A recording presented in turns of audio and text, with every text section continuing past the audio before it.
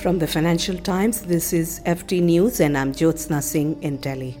The lethal gang rape of a 20-year-old student on a bus in Delhi in 2012 provoked a national outrage, uniting Indians in grief and anger. But another violent rape and murder, this time of an 8-year-old Muslim girl in Jammu and Kashmir, has shocked for different reasons, because it is seen as a consequence of the growing animosity between India's Hindu and Muslim communities.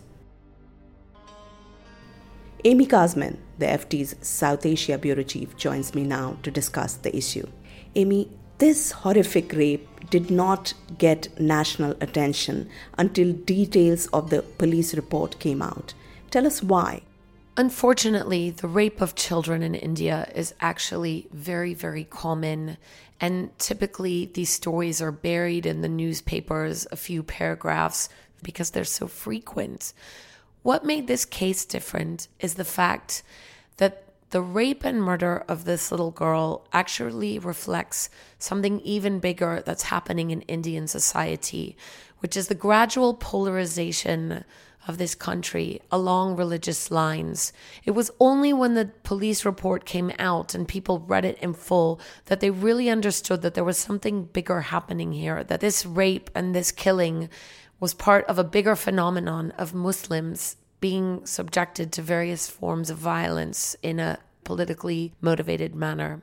What the police report said was that this little girl was from a Muslim community of semi-nomadic herders called Bakarwals, which actually means goat herders.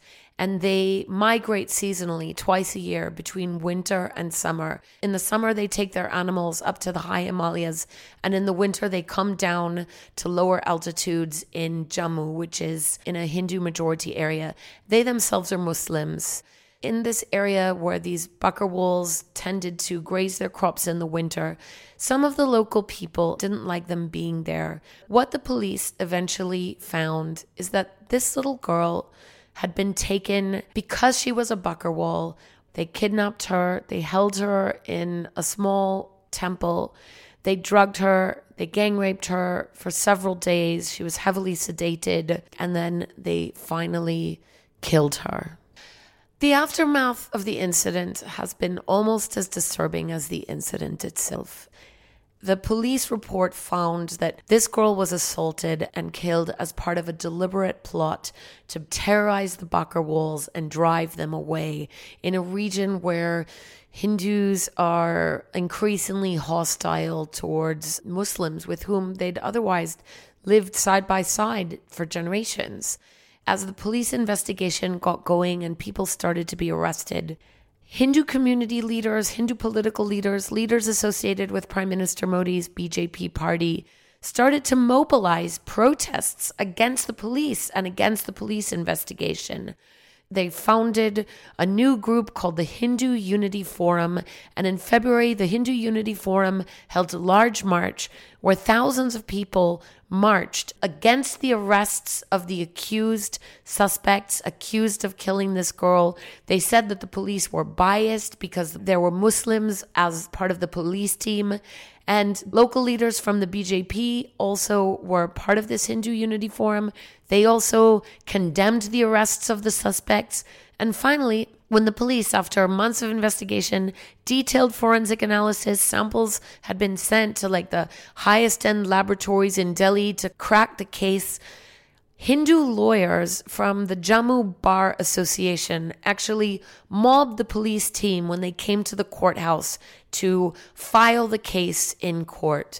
It was very disturbing to many people. It was the first time really in India that you've seen mass support in favor of people accused of such a heinous crime on such a young child. But this isn't an isolated case. Another rape in another state is also making headlines for similar reasons. Tell us about that. The aftermath of this crime and the investigation has coincided with the national spotlight falling on another case. It's different, but it also speaks of a breakdown of the law enforcement machinery and of political impunity. Basically, in the state of Uttar Pradesh, which is now also under a state government led by Mr. Modi's BJP, a 17-year-old girl says that she was raped last year by a member of the state legislative assembly who is a member of the ruling BJP. And she and her family say that the police have steadily refused to file a complaint against him. They've steadily refused to investigate it. And instead, this girl and her family have been mercilessly harassed by the law enforcement machinery, by the state legislature. Earlier this month, this girl tried to immolate herself in front of the chief minister's house in Uttar Pradesh to draw attention to her plight and try to force some action in the case. What action did the government take? They arrested her father, and her father was beaten up and died in custody shortly afterwards. And it was only on the death of this girl's father that national attention also came onto this case and questions raised about the whole process. And now it's gone into the hands of the Central Bureau of Investigation.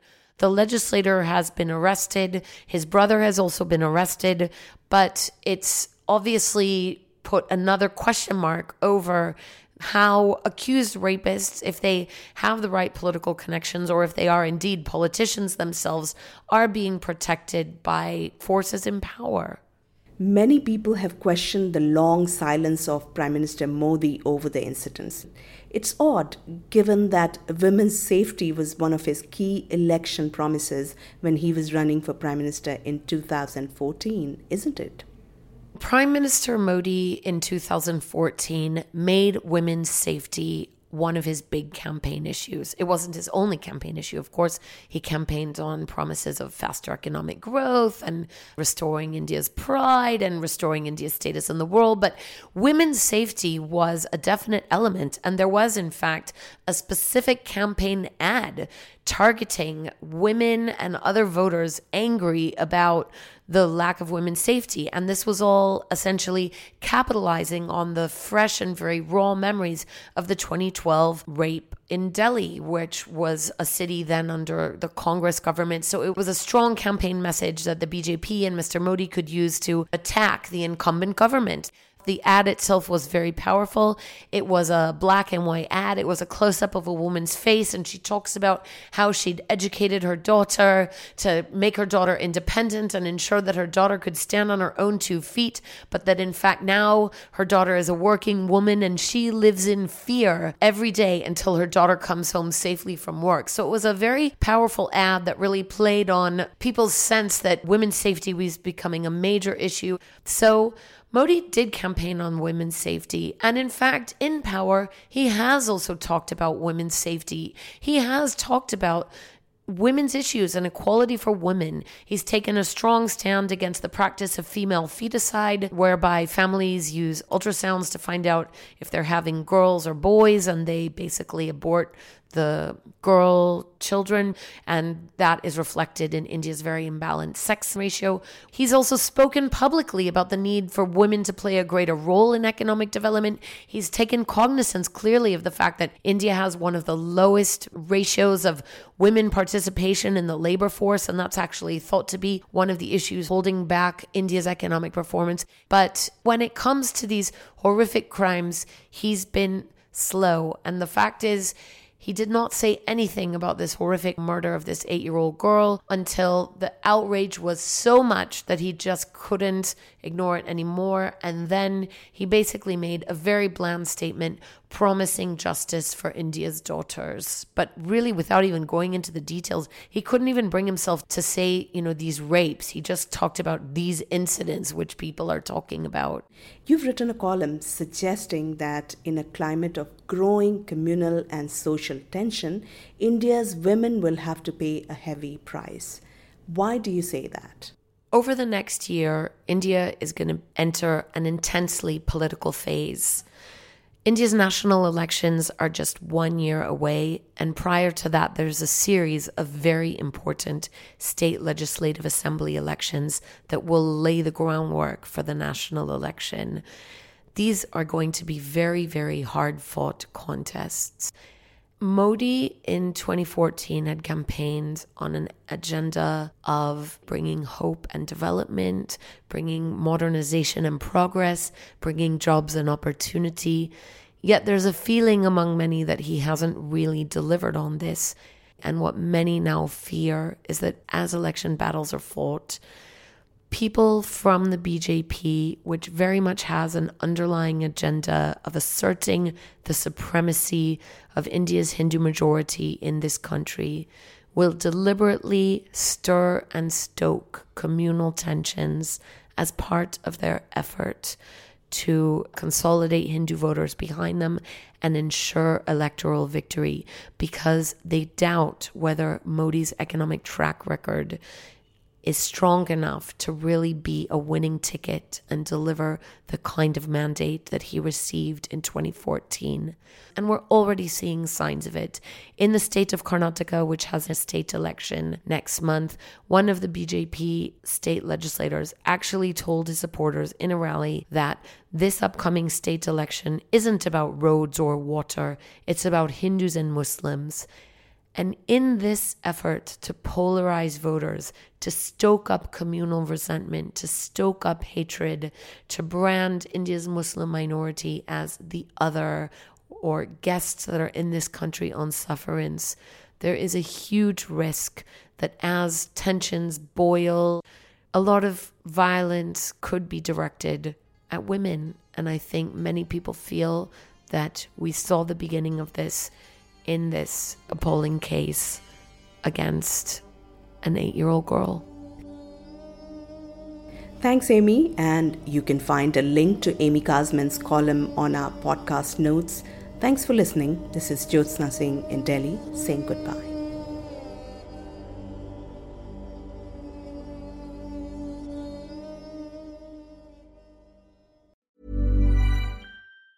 Support for this podcast and the following message come from Corient. Corient provides wealth management services centered around you. As one of the largest integrated fee-only registered investment advisors in the U.S., Corient has experienced teams who can craft custom solutions designed to help you reach your financial goals, no matter how complex.